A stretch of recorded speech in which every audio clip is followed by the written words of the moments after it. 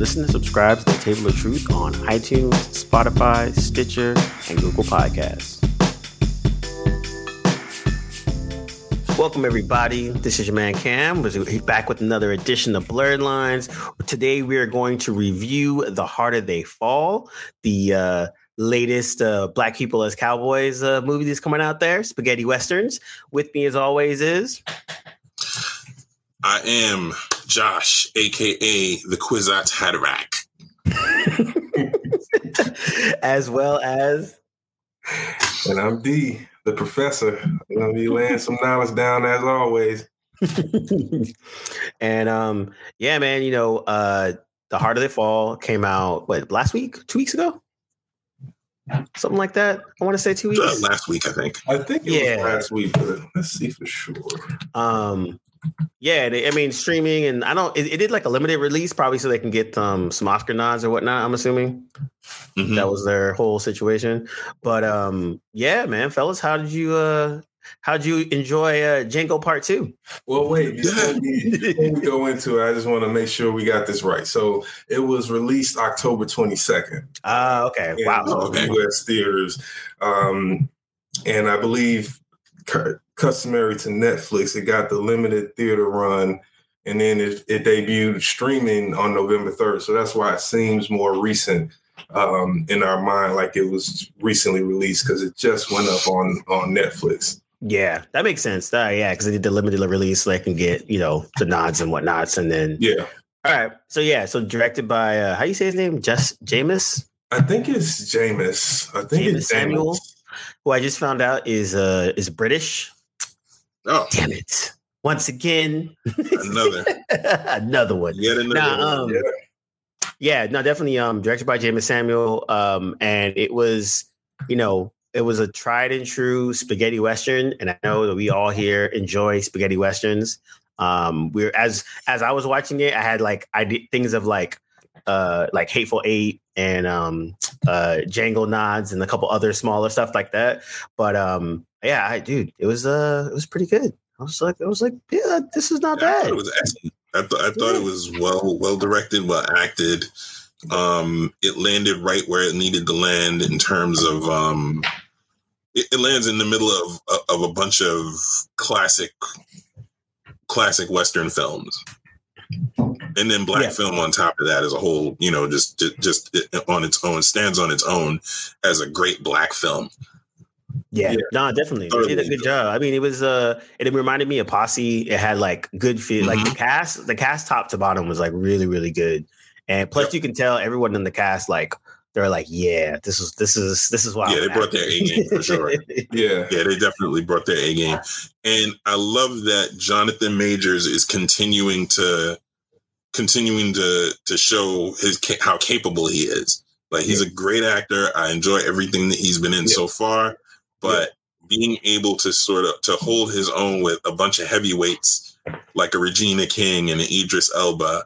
Yeah, you saying something, being able to throw punches with that group. And not just that, you know, he's the lead. So, you know, you're basically carrying the film. And on the other side, you have Idris Elba as the main antagonist, and you have Regina King basically as a secondary antagonist. So that's like a really, you know, you got to bring gravitas to make that work. And it's such the narrative, without giving anything away, between the two of those characters is so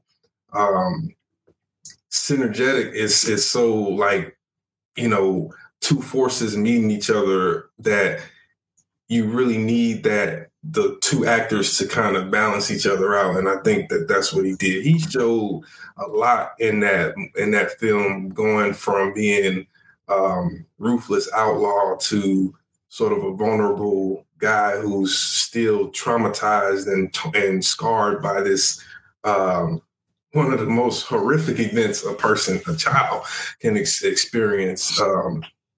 And he did that extremely well right up into the final confrontations, which I know, you know, we spoke, Josh, probably prior to this about whether or not that worked. And You know, I did think it worked just for the simple theme of vengeance and how strong that was, and how vengeance itself is never satisfying, and not only is it not satisfying, but often you creating monsters along the way with your quest for revenge, which, I don't think it was a coincidence that quite often characters who were just before they were about to be killed, and this is a Western trope, but it was heavy in this film.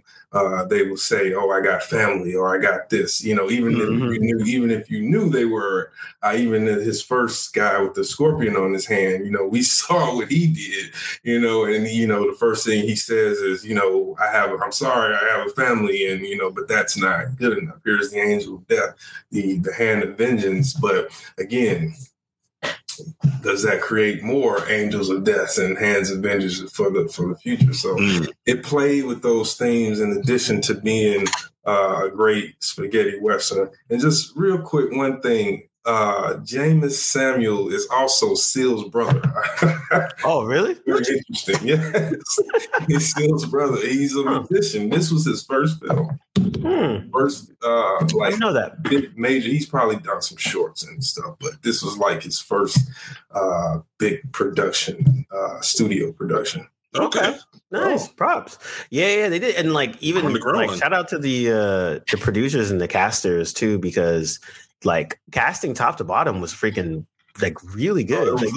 Even all the cameo cameos from random comedians and stuff that was what are you doing in here? That was great. Yeah, Plus, also got to give it up to Dion Cole, because he did a really I didn't even recognize him.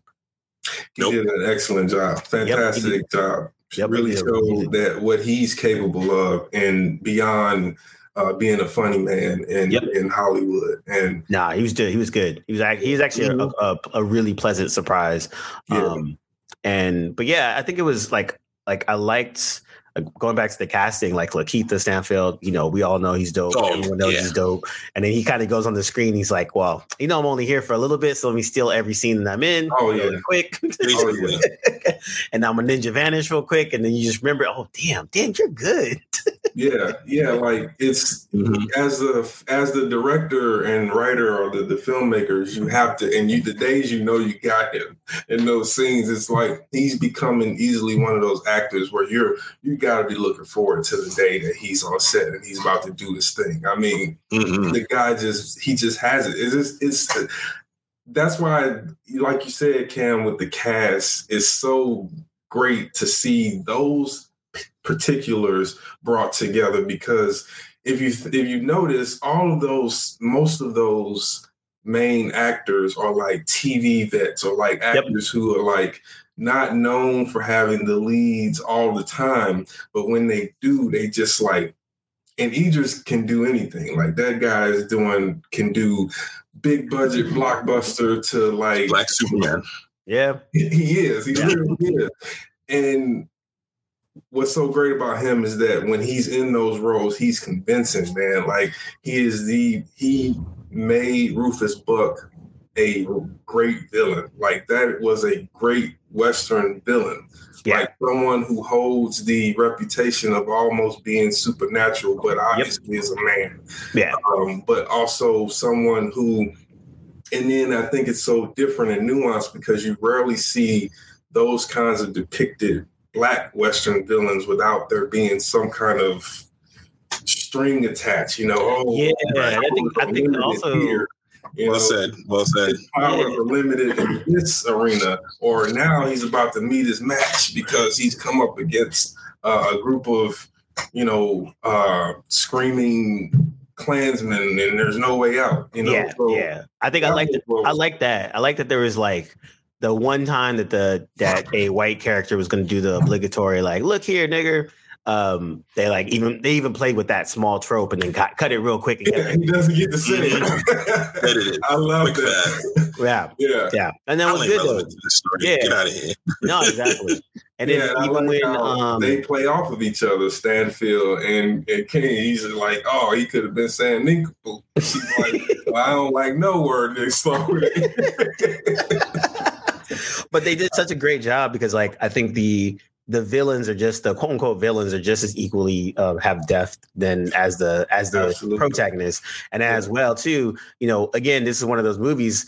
Move the ball just a little bit to the left, and then Idris Elba could have been the protagonist of the show, right? On a redemption thing, like I used to be a bastard, now I'm trying to do something good with my life. And so I saw memes later on, and people were like, "Who's the real villain? Is it Rufus Buck or is it Nat Love?" Because Rufus Buck, his whole thing was, I want to buy this town, have it as a black town, blah blah blah blah. Again, all positive things. Sucks he's a bastard, but but that's the whole point. Flawed men trying to do good things at the end of after. And I thought the Napoleon reference was great to throw in. And again, that's why I said whether that was a part of the script or if that was something that Idris brought to the character, adding that layer of showing that not only is this a ruthless bastard, this guy is pretty well read, because he would have had to have read that about Napoleon, because there weren't any video of Napoleon giving any speech or anything like that. That would have been something that he read in a book about Napoleon or something on Napoleon. So there were all these nuances that really just kept the story just going. Even though it's 2 hours long, there was never a moment where I looked at my watch and or like hit pause and see where it was on the timeline. It was very captivating. It changed and twists where it needed to be. Even the things where you're like, oh, it's so obvious what's about to happen, and there's a kind of a little bit of a twist. It's like, oh, just when you thought you kind of had a handle on the genre tropes, we're going to play with it a little bit. Yeah. More. And I think that they had a lot of fun with that aspect of it. Cause again, this is a spaghetti Western. So there's certain tropes that kind of almost have to be in there is part of the spaghetti Western briefcase. Yeah. But they had a lot of good time just like twisting some of those. And then also too, we talked about the fellas. We always talk about the ladies as well. All of them, same thing, scene stealers as well. Like, Zazie Beetz was killing it. Regina King killed it. Like, and each character you felt all had like depth and like, you didn't think they weren't there just to be there. Like Zazie Beetz wasn't there just to be like the hot chick, right? Or like the damsel in distress. Like that wasn't her. Yeah, every character went somewhere. Had purpose. And I even liked, speaking of Zazie and the damsel in distress, again, playing with those tropes. I like that. Again, she didn't get his permission to go. She went on her own. Yeah. When she knew what she was going into, and she knew what the consequences were, and she had accepted that, as she explains to Trudy in that great scene between two black women, and on opposite sides of the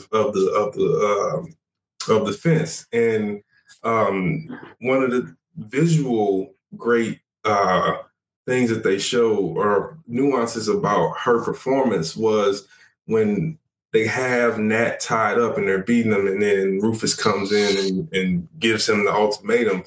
And they're mocking him about the damsel in distress and all that stuff. The entire time she's like not crying, not like shivering, like her face is like stone, like he walks out and she follows him with her eyes looking directly at him. It's like, that's how you do honor to Stagecoach Mary, but also that's such a great nuanced thing for the Western trope, because you're so used to seeing the tough cowboy having to ride up and save the weeping woman who's at the mercy of the villain. She wasn't that at all, and wouldn't allow herself to be that, even though she clearly was concerned about what they were doing to Nat, but that wasn't about to be what she was going to let them see that day. So exactly. And it was the same thing with Regina King and all her scenes, where it's like, you can tell she was like the loyal henchman, maybe something more, but maybe not. But that wasn't the point. It was just like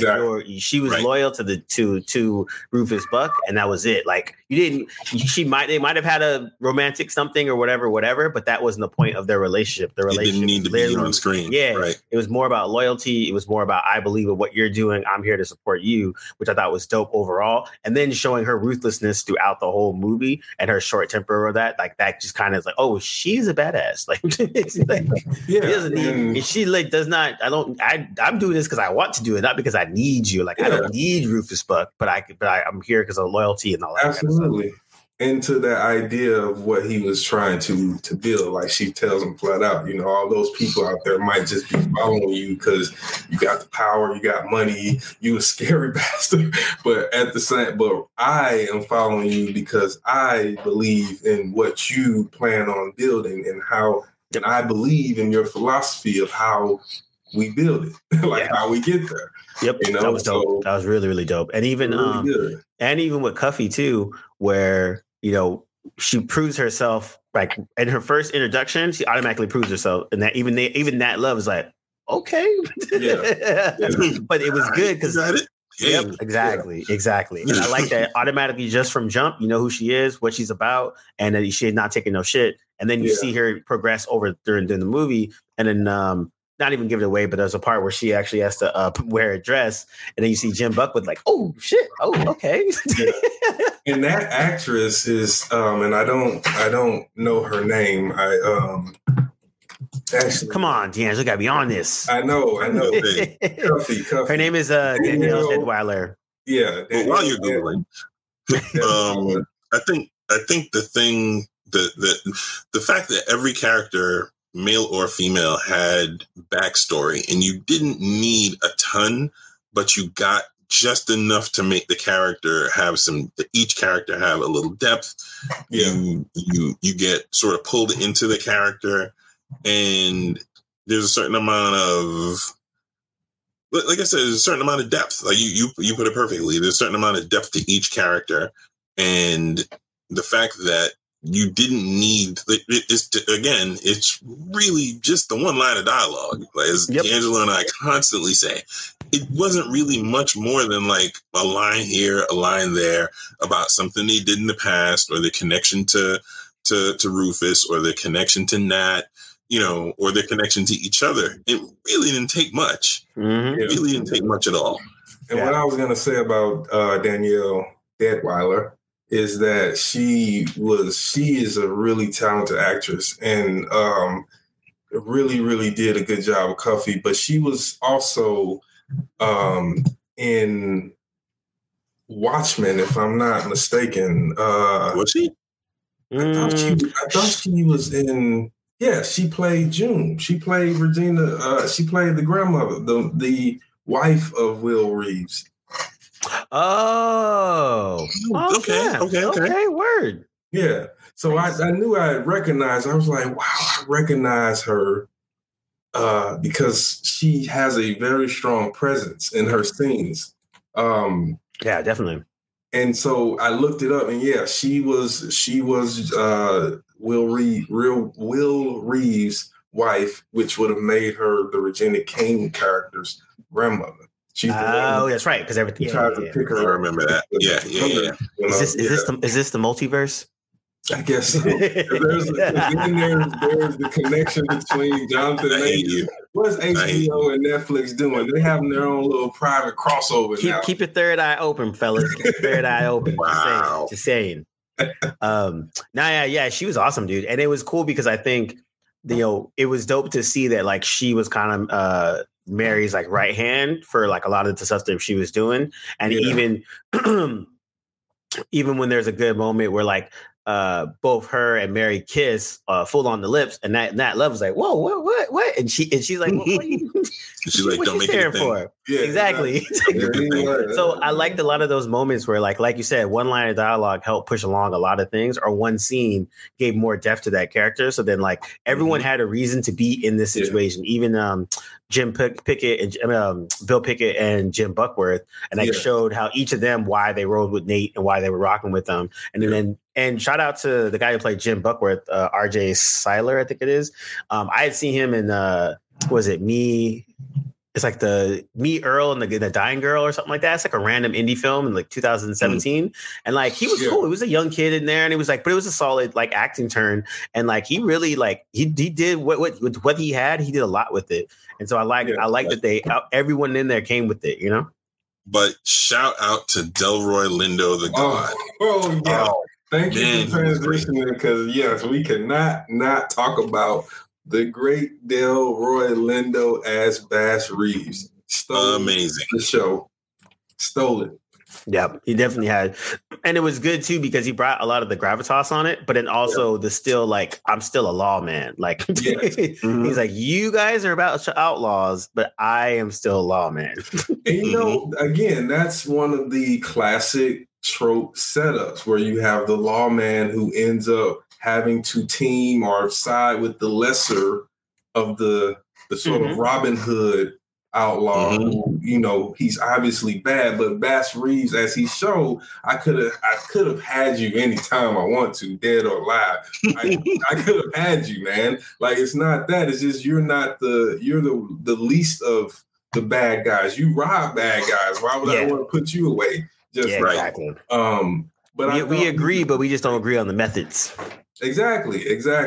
But he was funny, man. Like, he just had me like. I don't want to give it away, but there's just the scene where there's a exploding wagon and that result in a severed arm. Oh yeah. He's like, remind me again, which one is that? Which arm is that? And it's funny because of the conversation that came before. So I won't spoil that because you have to see it because it is just hilarious the way it comes, the way the joke is booking visually and with how the line lands from Delroy as Bass. Yeah, no, and I think he really brought like he brought a good feel to it, and then also I think it helped everyone else like said step their game up because all the younger actors that were like they were doing their thing as well, and so and then what's it called? The other thing I was laughing that when I was watching it because I had D'Angelo's voice in my head, and it's like, oh man, the score is more current music. But then as I started watching, I was like, yo, this actually works. It worked. I can't even, you know, at first when the first one hit, I was I put my hands like because I was like, I knew it. You guys know I love westerns, and I was in it, and then that first track hit, and I was like, but. The reason it worked was because the instruments had a Western feel for a lot of those songs. And then the main score, the main music that was driving the narrative was Western and bluesy sound. It was not like trying to that was the problem with Lovecraft country because that was the last thing I was just going to say that I really blasted about the anachronistic music is that every other scene there was some kind of an episode, there was some kind of current track that literally had nothing to do with the diegetic form of that story. Yeah. So it just doesn't. This time it worked, man, and then when it works, it feels great. Yeah, and even when there's the battle between Mary and Trudy, and they use a Fela track, and I was kind of like, it shouldn't have worked. It should not have worked. Yeah, like how did it work perfectly? They made it work, and to the point where there's no reason why that should work so well. It just moved it well. Yep. Yeah, 100%. And I think that's the thing where, like, kind of like what you said, is like I think you're right because the score had the underlining theme of a Western. That when those things dropped it dropped in opportune times that actually enhanced the scene as opposed to like in Lovecraft Country. You're right. It'd be like, you know, black woman walking down the street with all white people, and all of a sudden, like some trap music comes on. You're like, wait, what? Exactly. It's like come on, man. It's low hanging fruit, but come on. Yeah. It's just I think that was like it was interesting that they did that, and then it, like I said, it again, you could tell that Samuels like enjoys Westerns, and you could tell that he was purposely doing the things in a Western that makes it a Western. And so it's like, for me, I was like, that's dope. It should just, again, goes back to Tarantino. Like, he likes Westerns. When he did his Westerns, he makes sure that there's certain Western things in there. So it keeps that feel. I think on the negative end, I would say I wish they would have filmed it on film. I think it would have made it. It would have gave it a better feel to it, because I think sometimes it was almost too, like, the way they color graded it, and plus it was all digital too. So it kind of felt like almost like a, I don't want to say made for TV Steez, but it didn't have the feel of a gritty Western. And I think I was starting to feel that closer to the end. Like, in the beginning, it was not that bad, but closer to the end and the really good scenes, like there was a feel of it that was almost too slick. Like, I love the costuming, I loved all of that, but I think there was just a level of like grittiness that it didn't have that kind of made it feel like a little too current, you know? Yeah, and I do think that some of the set pieces look like they had repeated it for like one town was used for another. But I agree with that about film. Like, I think they should have shot that on 35 millimeter and just foot the bill, because 100%. It would have made it, and then a little bit more scale. Yeah. You know, like some more wider shots would have been better to show sort of like the ranchiness, the open lands that were largely territories or unoccupied and things like that. But that would have been like a Western epic, because then you had to bring in like bring in the indigenous tribes and things like that, which all of that was at play then, because they're at a point, because they pointed it out. And I thought that was interesting. They're really at the marker where, if I'm not mistaken, reconciliation is almost done. And now the U.S. Army is pretty much wrapped up its campaign against the Indians. Yes, now that's why all the land's up for sale now. Exactly. Like, and now they're selling all the land, because they've got all this stolen land. But that's a whole nother whole nother story. Well, and I think that was good, the part too, where it's like they put you in, the time period, you kind of have a gist of what's going on, and then they keep it moving. So they don't got to say, hey, back in the Old West, black people used to have their own town. Exactly. They used to do this and they used to do that, and blah blah blah blah. They literally was just like, there's a bunch of black folks, there's cowboys, some are outlaws, some are not, some are altruistic, some aren't, and then they kept it moving. And so I think for that aspect of it, it actually kept it like really, really good. All right, so scaling wise, we'll do the classic. I don't know. Should we do stars, or we should do 1 out of 10? 1 out of 10. We'll do the 1 out of 10. Let's do 1 out of 10. All right. So give me your final blurb on The Harder They Fall, and then give me your score. We'll start with D'Angelo. Yeah, so my final is that The Harder They Fall is, I hate to say solid, because it seems like it undersells it. So I would say it's an amazingly well-made, well-directed, well-written, and well-performed modern Western that has black actors and black people in it. The story isn't about being black in the Old West. It's about black people existing in the Old West. So that's what made it, to me, a brilliant, fun story. I'd watch it again. I give it 9 out of 10. Josh? Same here. The performances for me are what made it jump. From cameos straight on down through the main characters. Delroy the Legend obviously showed up and showed out. Zazie Beetz and Regina, Idris, they all, like, everyone from top to bottom, Jonathan Majors, everyone from top to bottom, really just lit up the screen every time they were on it. And that for me made it, like, it really, they really just carried. I mean, it was a good script, so it's not like they carried what was like a softball and just, made it something more than it was. Like, it was good source material that they worked with from the beginning. Well directed, mostly well shot. I had some minor gripes, but like nothing even worth mentioning as far as like how it was shot. Audio was great, and I mean, for me, rare moment that I line up exactly identically with D'Angelo, 9 out of 10. And I will follow that, Cab. I thought they did a great job, like casting again. Like we're like overselling, like we just got sponsored for this, but it's like black people shit. We got to ride for it. But dude, it was it was really, really good. Like I had so much fun watching it. Like kind of it had the same feel of like, hey, I could watch this again and be completely fine. Like one of those like on TBS with the commercials and everything. If it came on, I'd probably sit down and watch it again. All the performances were great. I wanted to shout out Edie Gathicke, who did Bill Pickett, because he was really, really dope too as well. And man, the younger actors really stepped their game up. You know, Delroy kind of like, you know, anchored the whole thing. And then again, as we were talking about for Jonathan Majors, like he keeps hitting them, dude. Like he just, I almost want to see him fail just so I can make sure he's human, because right now he's like anything he shows up in, I'm just like, all right, you're kind of being that dude now, where that consistency is doing really well. So, so that's our good review for The Harder They Fall, and we'll talk to you guys later. Peace.